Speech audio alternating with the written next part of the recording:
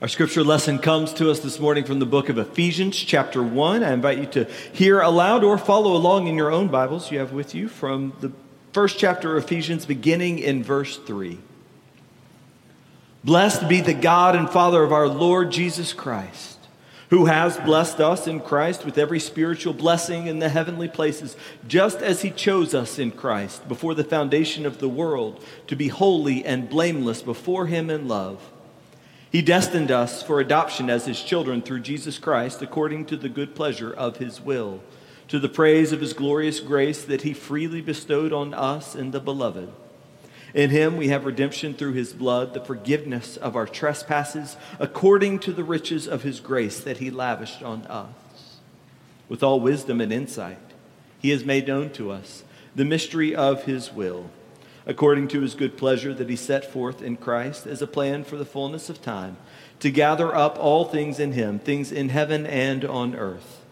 In Christ we have also obtained an inheritance, having been destined according to the purpose of him who accomplishes all things according to his counsel and will, so that we, who were the first to set our hope on Christ, might live for the praise of his glory. In him, you also, when you had heard the word of truth, the gospel of your salvation, and had believed in him, you were marked with the seal of the promised Holy Spirit. This is the pledge of our inheritance toward redemption as God's own people, to the praise of his glory. This is the word of God for us, the people of God. Thanks be to God. Would you pray with me? Father, whether because of my words or in spite of them, may your word be spoken. Whether we come with willing ears or stubborn ones, help us to hear. In the name of the Father, and the Son, and the Holy Spirit we pray. Amen. Up until he was 9 years old, the only exposure Rick Bragg had to church came on Sunday mornings, when his mama would turn on the television and watch the revivalist preachers as they broadcast their sermons from auditoriums all across the country. However, in his memoir, All Over But the Shoutin', which I imagine a few of us read a while back, Bragg describes what happened on the day that his mother decided it was time to attend church in the flesh. She took him and the family to Hollis Crossroads Baptist, a small congregation just outside of Possum Trot, Alabama. Bragg remembers meeting good people there. He remembers singing hymns with a congregation that was too small to have a choir. He remembers that, in his words, the minister was a kind-looking older man who, instead of scaring the congregation, spoke of the loveliness, the wonder, and the bliss of salvation. But most of all, Bragg remembers what always came after the sermon. Bragg writes, "The people in the congregation would sing softly, 'Just as I am,' as the old man in his sweat-stained polyester sport coat begged them to come forward, to kneel, to be saved. And he saved them one by one, the young ones and the old ones, and even the ones who had been saved once or twice already. And every Sunday I waited. I waited for the invitation, the infusion, the joy. I waited for the Holy Ghost to slip inside my heart and my mind, and as he had done to all those around me, lift me up out of the pew and up to that altar, saving me. I waited like a boy waiting on a train. But while I felt wonder and maybe a little fear, I never felt what I had seen or maybe sensed in others. I was not refusing him. I was not rebuking God. I wanted it. I wanted the strength of it, the joy of it. Most of all, I wanted the peace of it. The preacher promised it. He promised.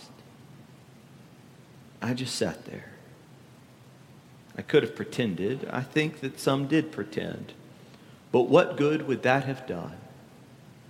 I sat as the Sundays drained away. I never felt so alone before.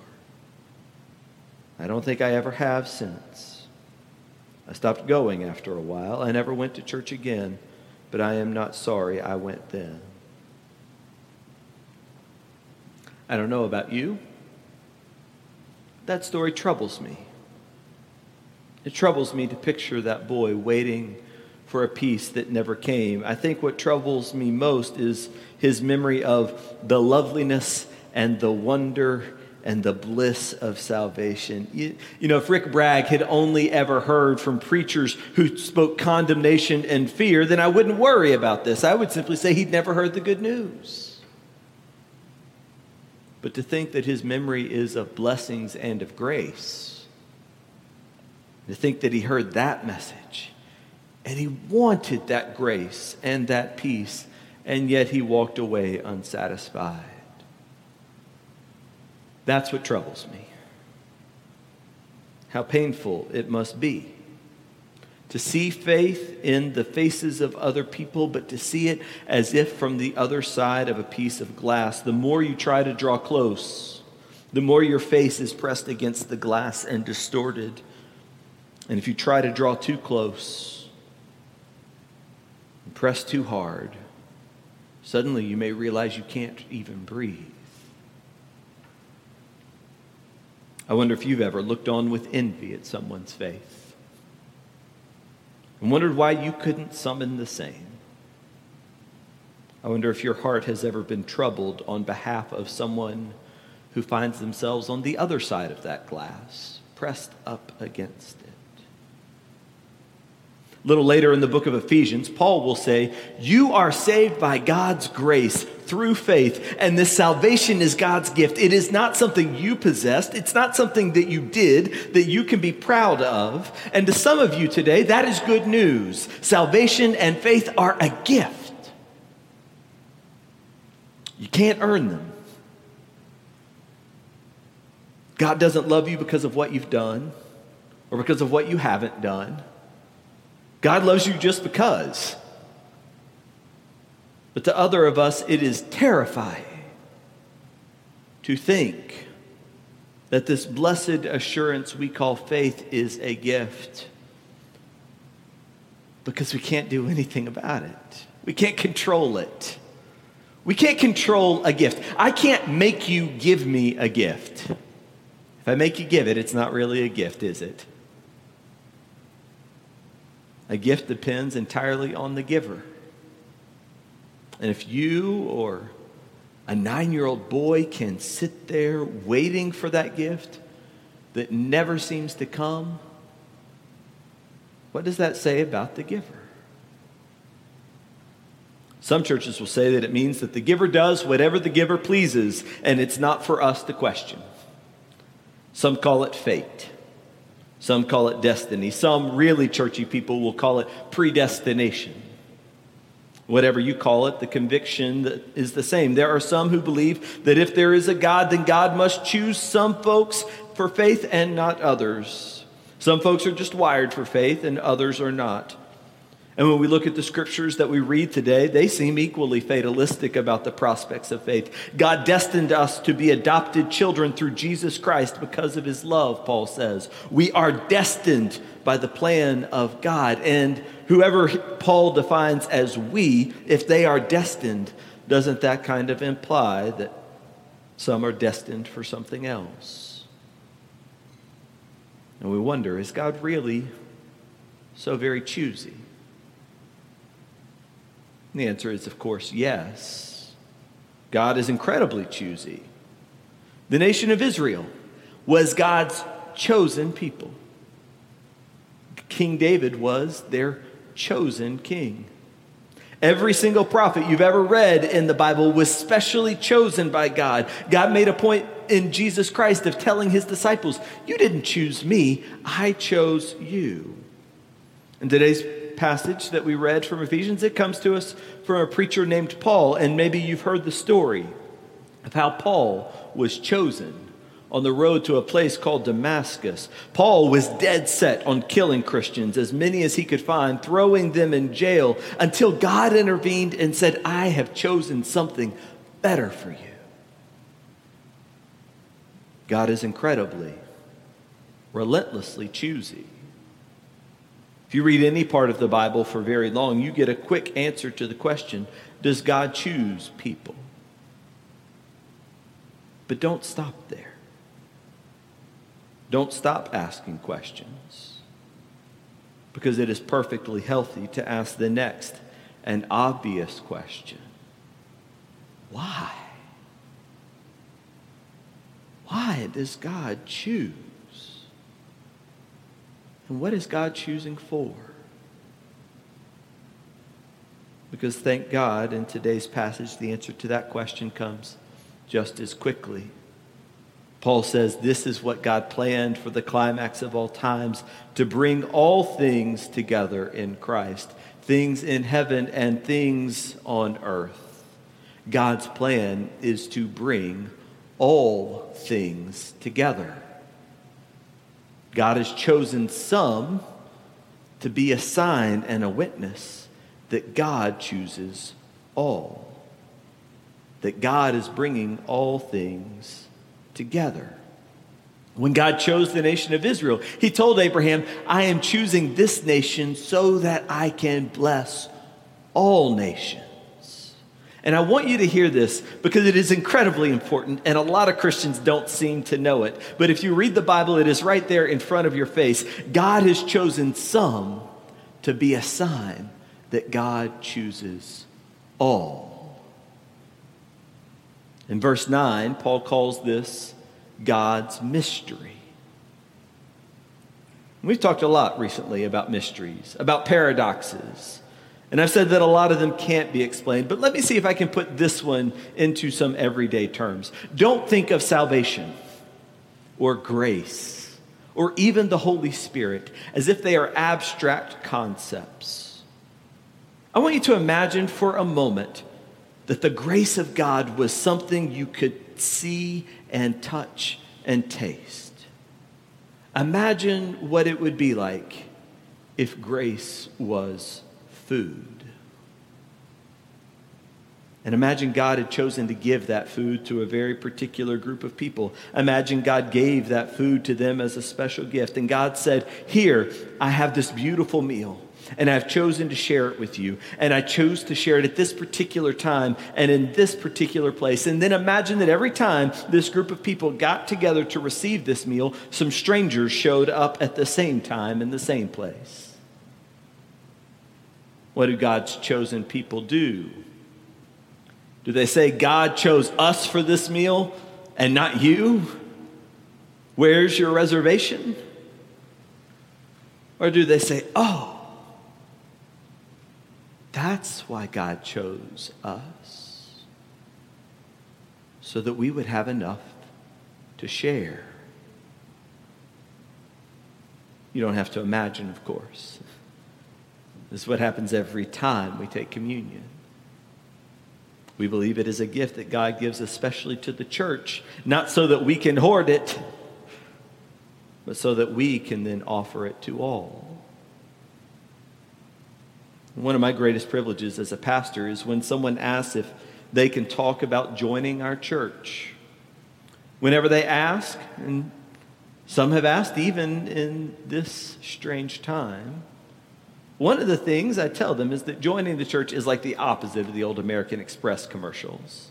You remember those? They used to say, American Express membership has its privileges. Well, that's not us. You don't have to be a member of this church to get all the best things we have to offer. You don't have to be a member of this church for us to visit you, to pray for you. You don't have to be a member of this church to join a small group, or to worship in your favorite seat, or to come join us in the holy meal that we share together. You don't even have to be a member of this church for us to teach your kids in our children's ministry. Now, when you become a part of this church, it's not because you want the privileges. The only privilege you get is the privilege of purpose. You get a mission and a calling that says, I no longer want to simply receive the gifts of God, but I want to take an active part in fulfilling my calling to share those gifts with the world.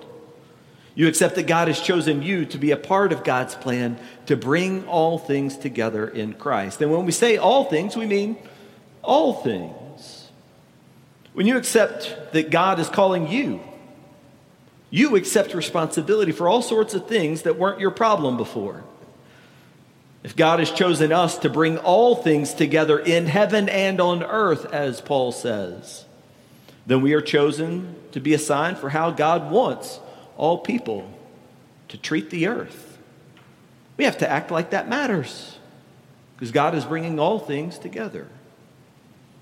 We are chosen to be a sign of unity and peace.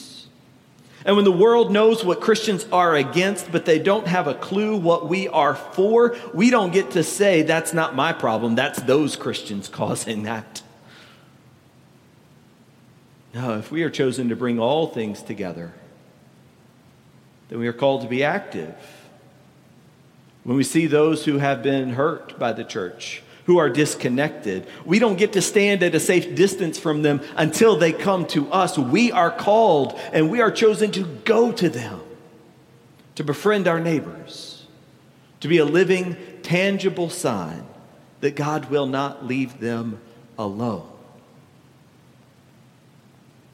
And I think that's what troubles me most about Rick Bragg's story. Because I can accept that he wanted to wait to feel a true conviction in his heart. I can accept that he refused to fake an encounter with God. That seems well and good and very honest to me. But what I cannot accept is him saying, I have never felt so alone. If all those people were being chosen to bring all things together, then somebody was chosen to make sure a 9-year-old boy didn't wait alone. I can't help thinking that somebody's call from God was not to go forward. Somebody was supposed to stay there in that pew. Be a sign that he was not forgotten. I have to believe that God had chosen someone specifically for that purpose, and someone chose not to accept that responsibility. Because we have that same responsibility. Once you know that God has chosen you, you have to choose. We can choose to be faithful or not. God's choices don't take away your freedom. In fact, they will give you more freedom than you know what to do with. I think that sometimes we would rather argue about our faith or defend it because we'd rather not use it. We're so accustomed to the freedoms of the world. We've been told that freedom is not free, and that is true in the worldly sense. But God's freedom is. The price has already been paid, and nobody can pay it again. It's done. It is a freely given gift. And if you really have God's freedom, you won't spend time trying to defend it or buy it or prove its worth. Rather than defending or proving our freedom, we are supposed to get on with using it by going to those who need to hear that God has chosen them too. We are supposed to get on with telling folks that God has chosen them. God has chosen the church to be a sign that God chooses all. And since I assume that all sorts of folks are gathered here and at home and everywhere, I have a different word for all the different kinds of people that God has united this morning. First, I want to say one quick word to the chosen people of God, to those who have known that assurance in your heart, who have that faith in God. Today, I want you to choose again to be faithful to what you have received, and do not forget why you are the church. Take responsibility for the mission that God has given you.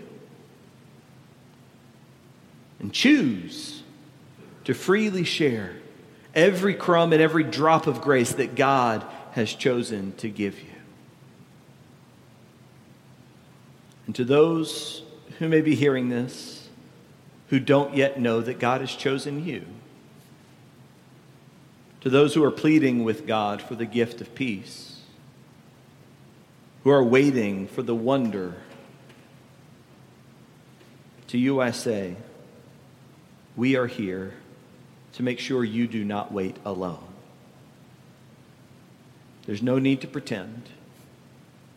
There's no need to settle. You don't have to fake it for us. We will wait with you. And an infinite God has given us plenty of patience. If God has not yet given you the faith that you are looking for, take comfort in this. We have plenty of faith to share. You may not yet know that God has chosen you, but we do. We are sure of it. We know that you are a child of God, and we will keep telling you and reminding you until you can believe it for yourself. Remember what Paul said to us today. We who were the first to find hope in Christ. He's implying that we will not be the last. And time has not run out. And finally, I have a word for those who are just beginning. Maybe it just happened this morning. Maybe it is just happening now that you are realizing that God has chosen you and forgiven you and called you. If that's you this morning, then I'd love to talk to you after worship about the purpose God is giving you. But the main thing I would say is welcome. Don't wait any longer. You've been given this faith for a purpose, and we've got some work to do. In the name of the Father, and the Son, and the Holy Spirit. Amen.